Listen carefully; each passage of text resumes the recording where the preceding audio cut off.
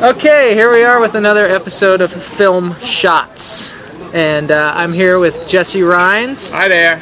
And I'm Joel Marshall.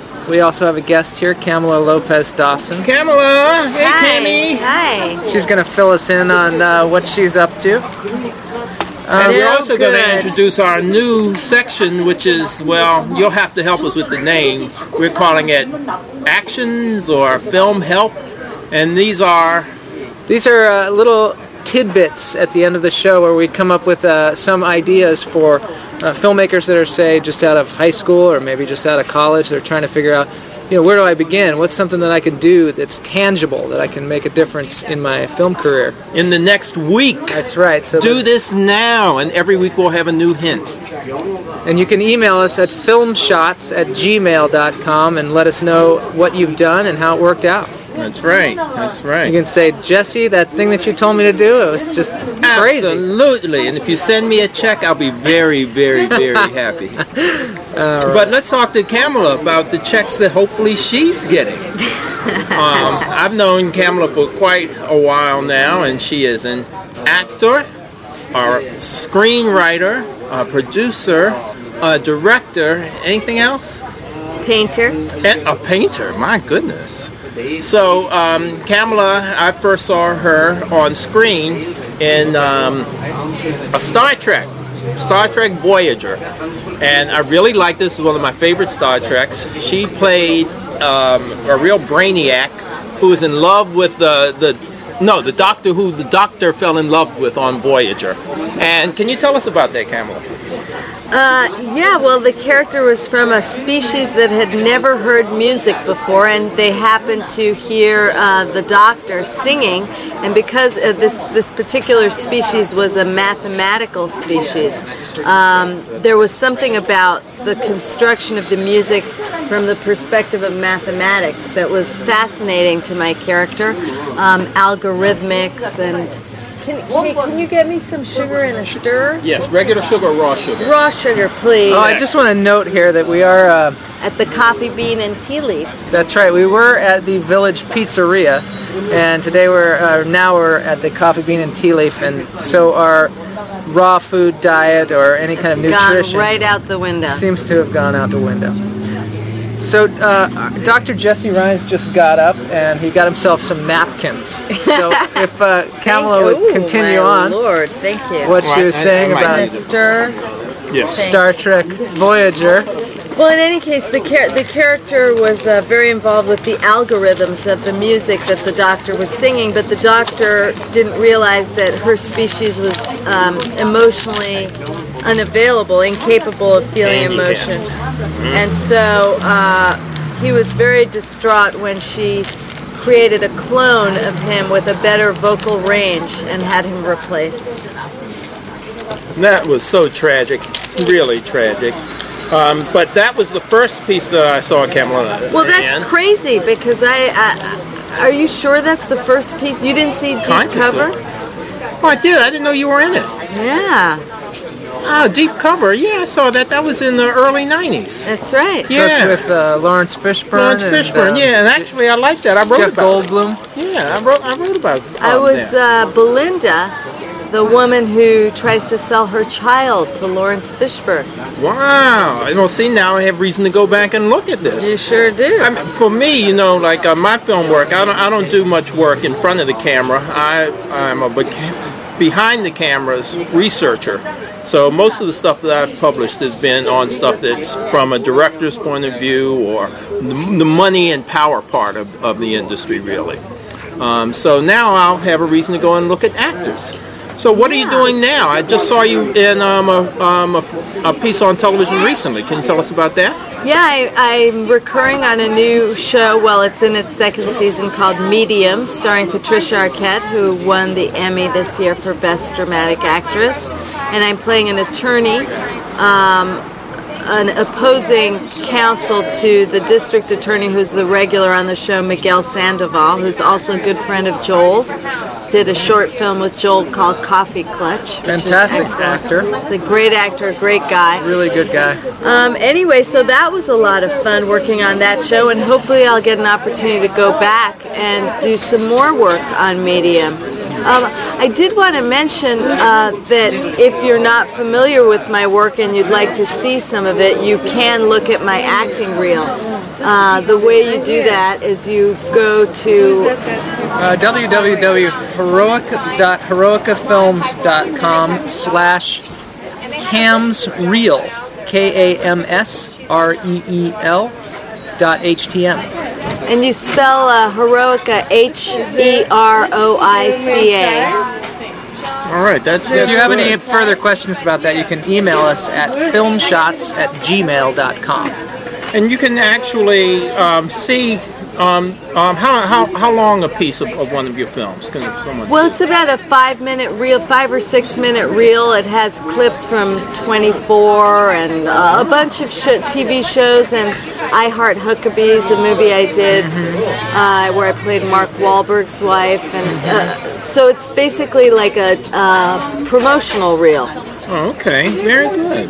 Well, let's talk about the other aspect of your film work, the producing, directing part. What's happening with you there? Right now I'm in pre-production on a TV pilot presentation. A pilot presentation is kind of a short, condensed version of the pilot, almost like a trailer for the pilot, so that the network executives or cable executives or whoever will be the purchaser, the buyer of the program, can see what the program is, what the tone of it is, who the characters are, and decide whether or not they're interested. So we are shooting this pilot presentation in the next couple of weeks, and it deals with behind-the-scenes look at NFL cheerleaders, which I think is a very interesting, very marketable subject for various reasons. Absolutely.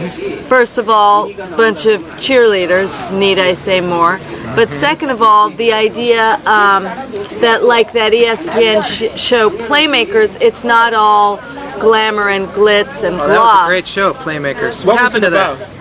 Playmakers was a show about NFL football players, but it wasn't really so much about football as it was about the politics of pro ball, the lifestyle, the cultural issues, the family lives, and Drug addiction, Really? all kinds of stuff. Yeah. sexual orientation.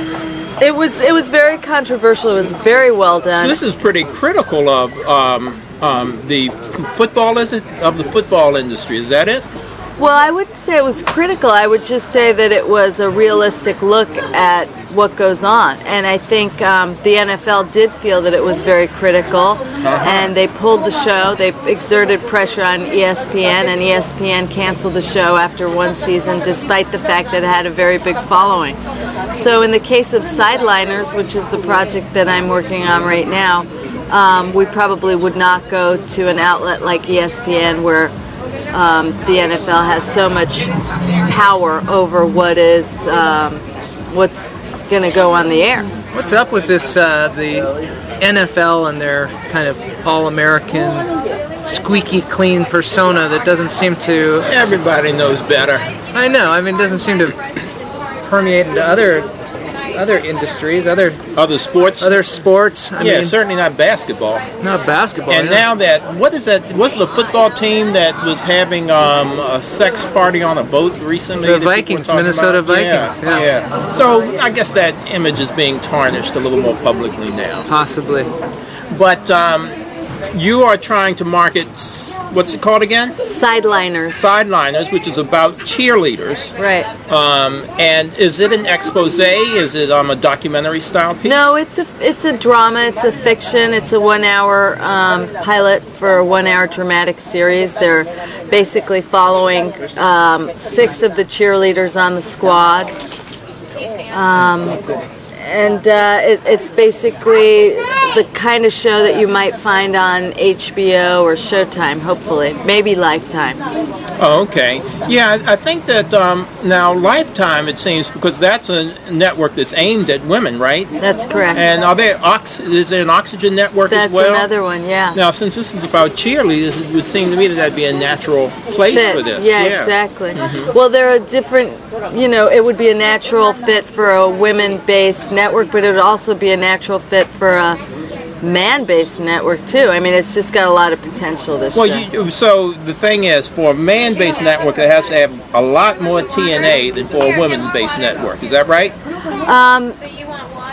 Gosh, I don't know. I mean, I wouldn't hazard a guess on that. There's obviously going to be some level of prurient interest in the subjects purely because there are beautiful young women that are jumping around in very short skirts. I mean, you can't get around that. That does sound interesting. Is there somebody on the show who might have some insight into cheerleaders and that kind of thing? Because Willie Gault is one of the producers. Willie is NFL Hall of Fame ball player, Olympic gold medalist, one of the producers. And then Jim Brown, ex-football player, is going to be playing the bartender.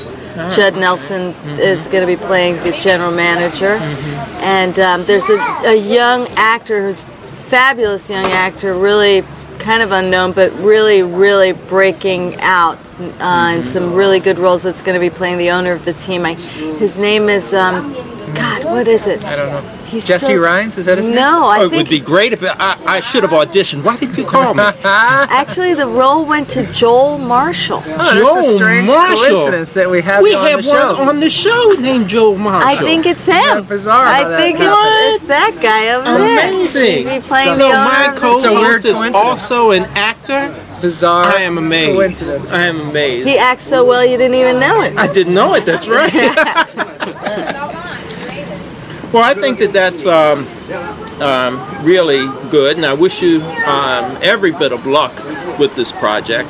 But Thanks. If there are any girls that'd like to try out for the squad, we're having an open call. Email us at filmshots@gmail.com. It's gonna be on.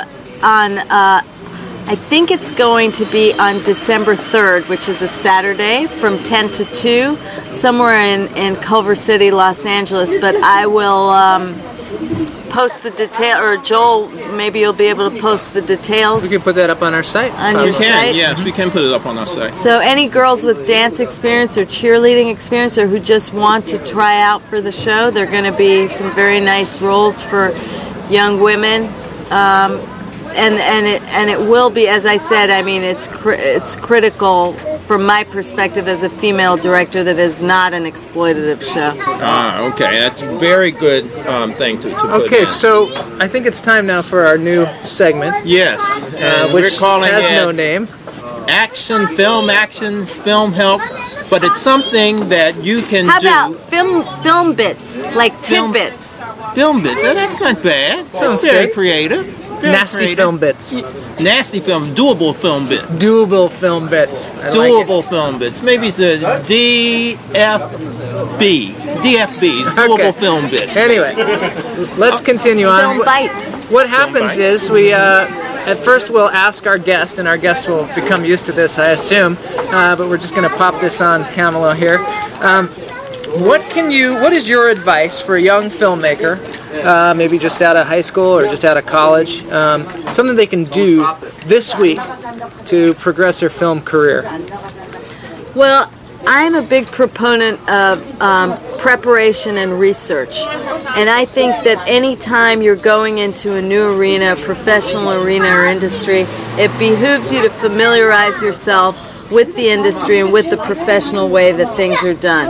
So my advice would be to go to the library and look into all the publications that pertain to the particular area of the industry you're interested in, be it a cinematography magazine, a writing magazine, producing, editing, whatever your area, directing, and then I would keep up and keep reading that particular publication because you will glean a lot of information from that, and you'll be able to see how things fit together, how the puzzle really works. I personally subscribe to Daily Variety, so I know what's going on. You must have a lot of money. Daily Variety is expensive. It's not as expensive if A, you're a student, or B, you're in the Screen Actors Guild. Right, there's always some kind of a discount there if you really look around for it or call them up and ask them about it. Okay, you can find that's good. something. And Variety is pretty much the film industry's Bible. Yes, pretty much the newspaper for people who are doing making films or people who are interested in films, anything in the industry. Okay, Joel, your suggestion? My suggestion, well, Jesse and I kind of have a theme on this one, I think, that for both of ours, is that the film industry is not making as much money as it has been in the past, comparatively. And my suggestion is, as a young filmmaker, that you write a script that is very simple, takes place in very few locations, doesn't have a lot of exploding airplanes and things that are very expensive, so that it can be done on a very low budget, so that then your margin for profit is a much easier thing to attain once the film is made. So just keep it real simple. It could even be one location. I'd like to add this to what Joel says. Sometimes, even though you're writing feature-length scripts, you may want to do shorts. You may want to do a short because frequently these are used as calling cards to get you in the industry. Now, one of the things I would suggest, again, I'd want to reiterate, few locations to keep price down, few characters to keep price down, but I forgot what I was going to say. Few characters, few locations, a short film as a calling card. Okay. The other thing I wanted to say was that with the dearth of films in the industry is in a bit of a crisis now, and the industry goes through crises every 10 to 15 years where money is not being made for one reason or another. 10 years ago, a little over 10 years ago, about the early to mid 1980s, Hollywood was not making enough films because there was something new happening in the in the theatrical release section, and that was multiplexing. Suddenly, all of these movie theaters were getting 5, 6, and 7 screens in them, and Holly wasn't making additional films. So those films were going black. They had nothing to make money on. So the industry itself, the theaters themselves began financing the creation of films. And this is something that you may be able to look at now. Find the part of the industry that is really making the least money, or that you see as making the least money, and approach that as a way of getting your film financed.